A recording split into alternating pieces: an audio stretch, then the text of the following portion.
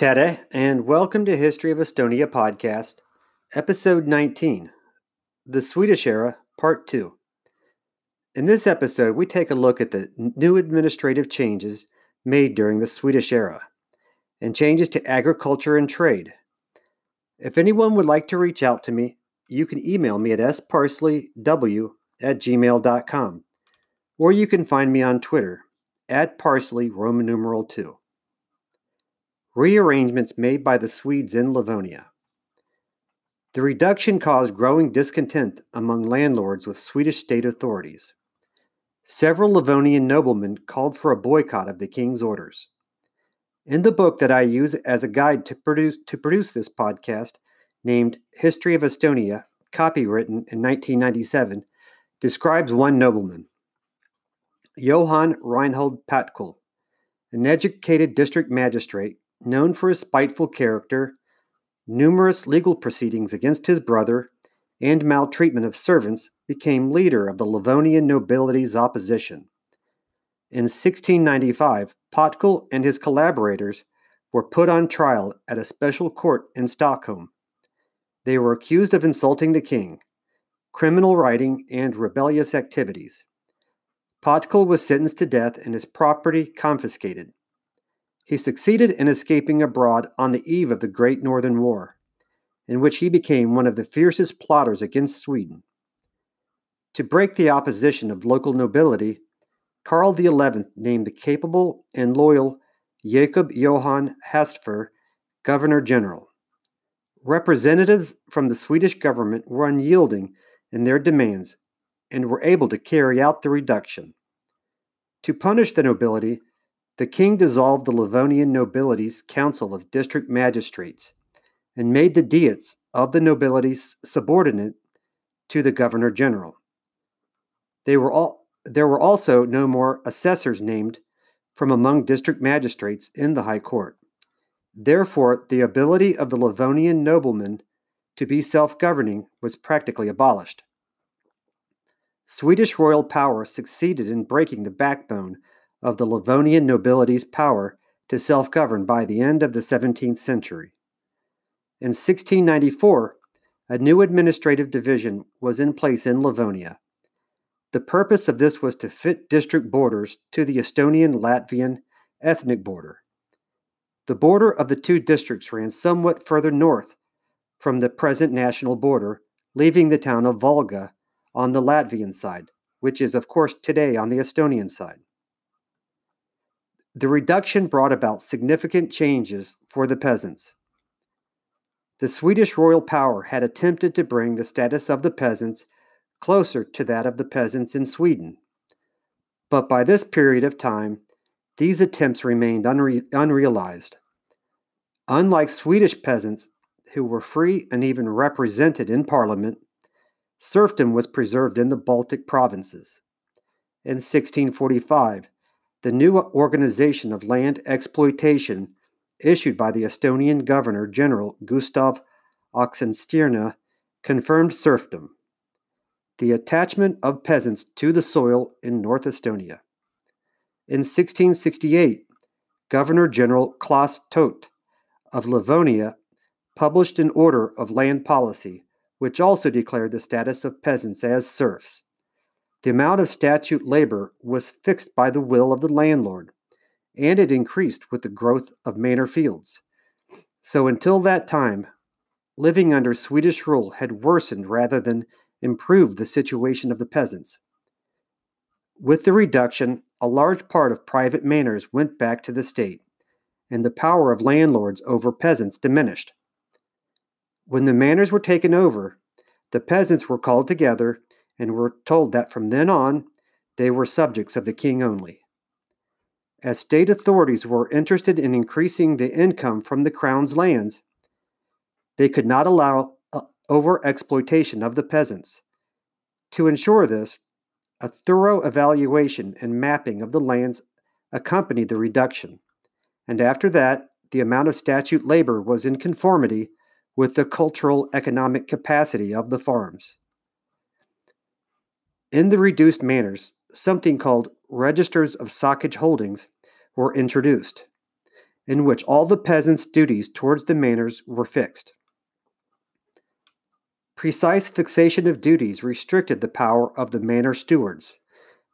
District bailiffs, officials appointed by the state, started to police the lands, replacing the judges of district courts from the nobility.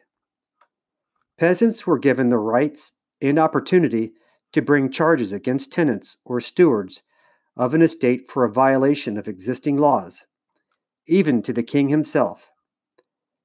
Suspicious, probably for good reason, of local Baltic Germans, Estonians often undertook long journeys to Stockholm in order to present their petitions and written complaints to state offices.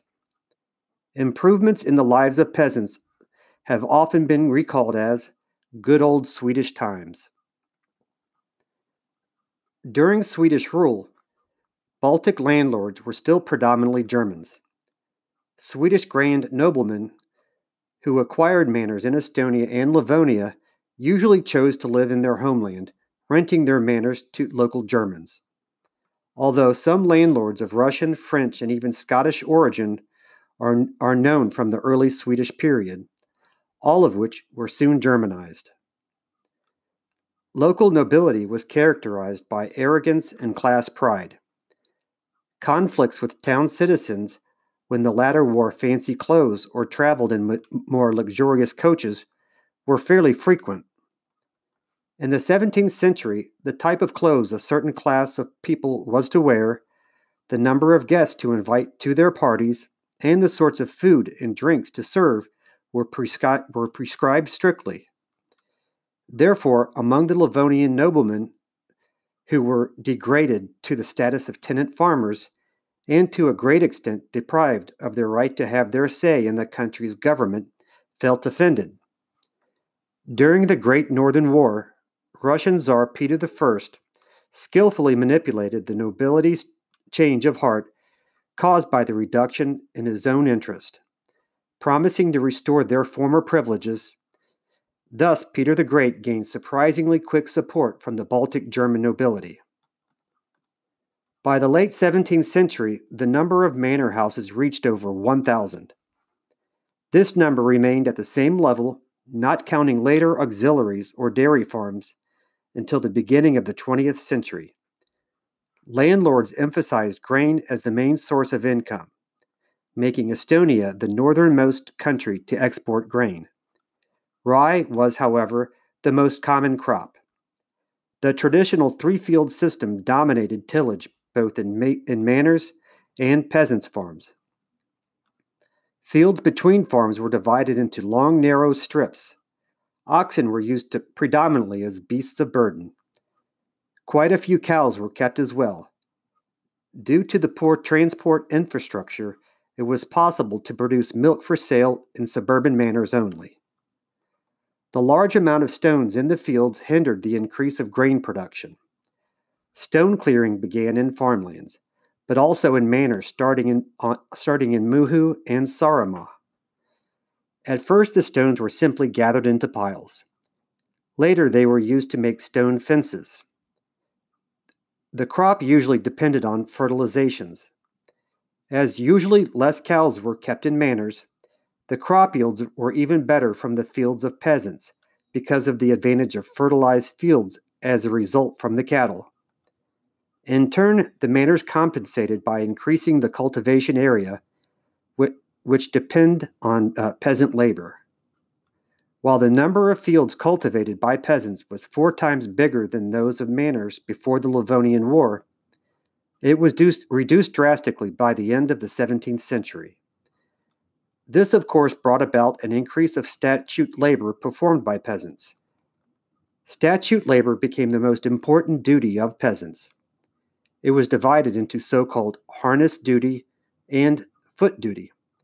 Harness duty was the most difficult for farm households.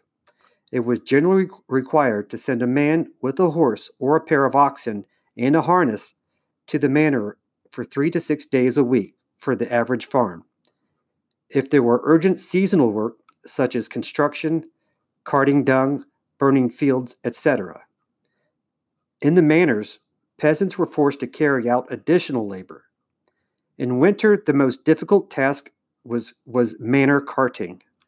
For example, it could mean peasants in southeast Estonia were forced to transport grain to Tallinn, Pärnu, or Riga, treks of over 150 to 250 kilometers long.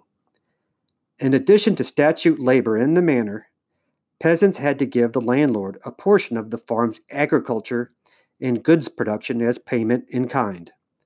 According to the law, noblemen also had more rights to the woods than peasants. In the second half of the 17th century, peasants were forbidden to hunt elk, wild boar, and roe under the threat of corporal punishment. However, peasants were forced to participate in bear and wolf hunts as drovers, meaning they were forced to drive the beast towards the hunters. Estonian waters were still rich in fish. Significantly, big catches came from Lake Peipsi. For the Russians living on its coast, fishing was the main source of livelihood, and they dominated local fishing. However, the poaching of fish in other inland bodies of water upset Swedish authorities. Compared with the Middle Ages, the role of apiaries, which is an area where bees are kept, diminished by a considerable extent. The late 16th and 17th centuries brought about great changes to Estonian towns. Up to that time, small inland towns were able to participate in trade, but new circumstances offered possibilities for lively economic activities at seaports only.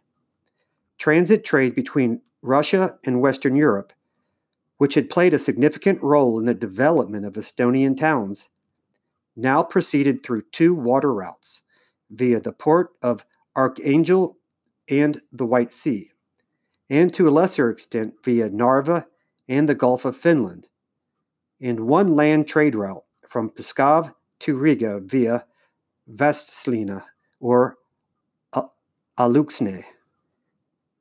Therefore, the 17th century meant economic prosperity for Narva. Tallinn maintained its position as well, but could no longer stave off the rise of border towns. The situation in Tartu, a former import trading center, deteriorated, and the town lost much of its glory. Pärnu, as well as Haapsalu and Kuressaare, were only of minor importance as centers of export. During the Middle Ages, towns acted rather independently in their economic activities. However, state control gradually took over more aspects of such activities and subordinated them to state interests. Only Tallinn preserved its traditional independence fixed in town's bylaws, and for some time even continued to mint its own coins. As the Swedish central authorities were especially interested in Narva, the town was more dependent on the state. It was even discussed whether to name Narva as the second capital of the Swedish state. The town council of Tartu and Pärnu also preserved their rights in principle, but due to economic problems and resulting conflicts, they were subordinated to the direct supervision of the Governor General. At this point, currency was minted in Riga only. Other towns were enfeoffed to some powerful noble family, thus becoming totally dependent on them. The appearance and legal status of Viljandi, a former member of the Hanseatic League, suffered from an especially significant decline. Although the population fell in other towns aside from Tallinn and Narva, by the end of the Swedish rule, some 6% of the total population was urban, a high figure at the time. This could also be the reason why the number of towns in Estonia did not increase during Swedish rule. Besides Swedish ships, those of England and Holland increased their activity in the Baltic Sea. Although most of the trade between England, Holland, and Russia went through the White Seas, a number of Englishmen and Dutchmen also settled in Narva.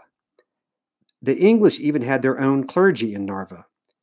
The role of Russian merchants in Narva remains significant.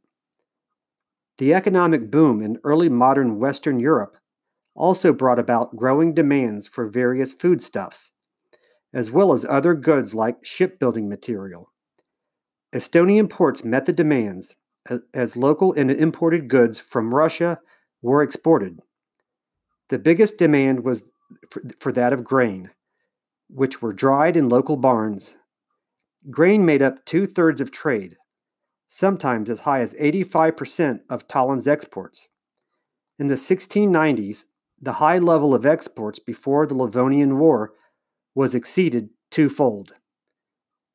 This is why the Baltic countries were called the granary of the Swedish state.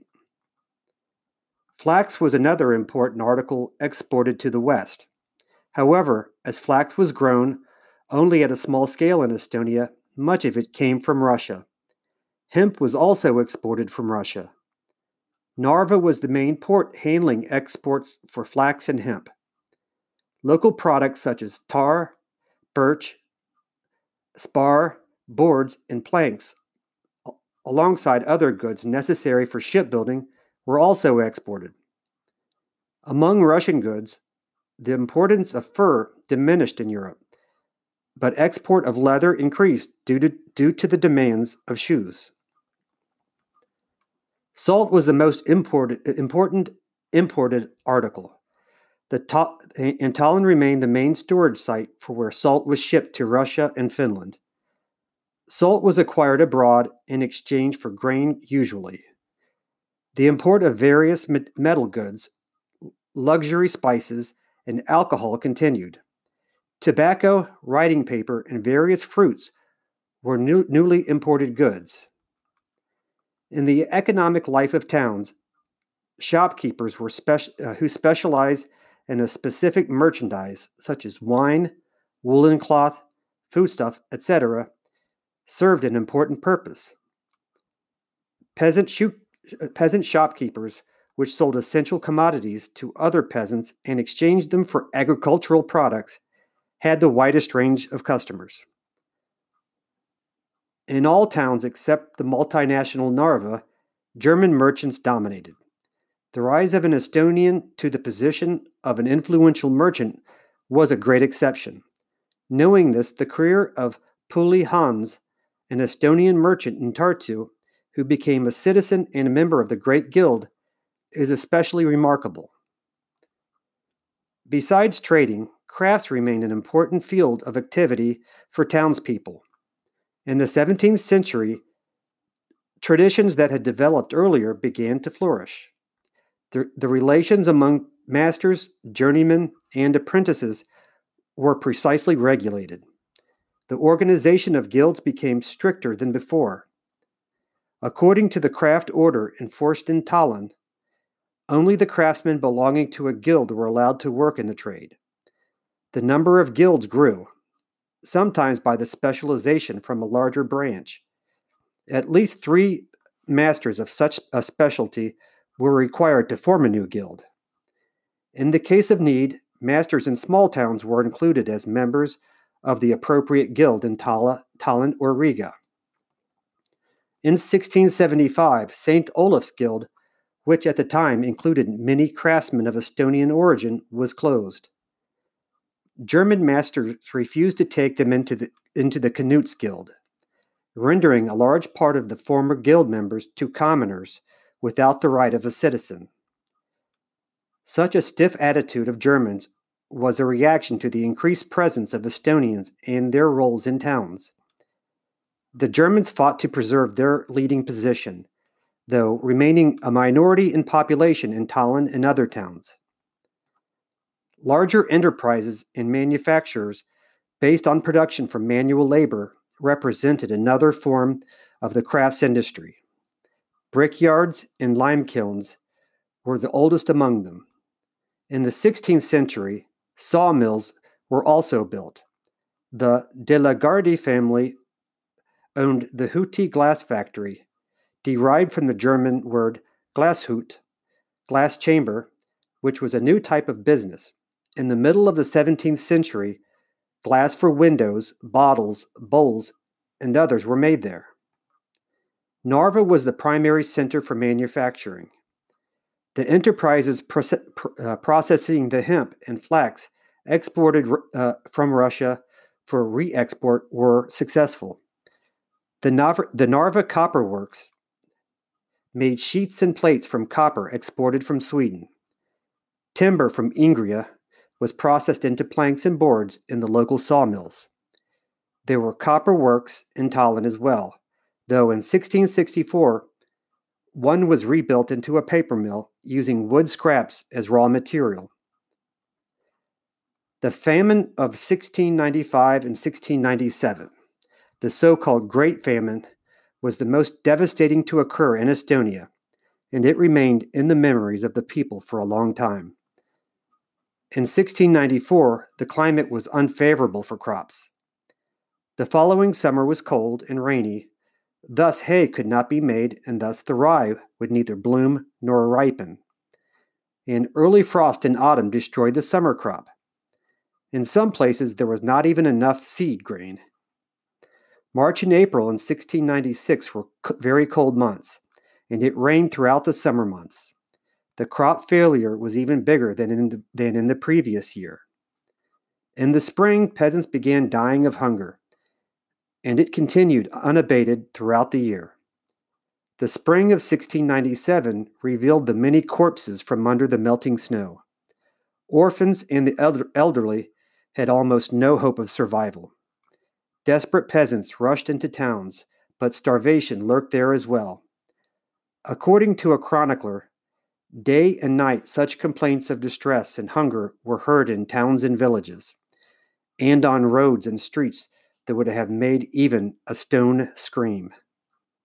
Despite local authorities in towns having significant supplies of grain in 1696, they did not support the starving people very much. At the time when people died en masse of hunger in the granary of the state, they exported grain to Sweden and Finland, where they also had a crop failure. Some landlords and merchants reaped enormous profits from the grain trade. The miseries of the Great Famine ended only in 1698. The rich and populous parishes of central Estonia suffered especially hard. The number of people that died from hunger in Estonia is estimated at 70 to 75,000 people, or roughly 20% of the population. Most of the victims were buried where they fell, often into mass graves outside cemeteries. According to a Danish envoy that traveled throughout the Baltic countries, it would take 30 years for the affected areas to recover. But in less than 3 years, the Great Northern War broke out, which means no relief would be coming, and that life in Estonia for the peasants would continue to be miserable for most. Spiritual life in the period of Swedish rule. The organizational foundation of the Lutheran Church could be laid only after Swedish rule became firmly rooted in Estonia. As a result of the Livonian War, the condition of the church was miserable. The buildings were destroyed or devastated, and most of the congregations had lost their clergymen. Besides material losses, customs from the ancient religion started to spread again among the peasants. The dead were buried in old burial mounds, baptism and church weddings were abandoned, and there were even less of those who went to communion.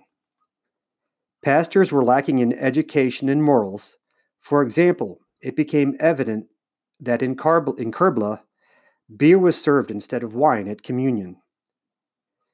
Joachim Jering proved to be the most energetic bishop in Estonia during Swedish rule.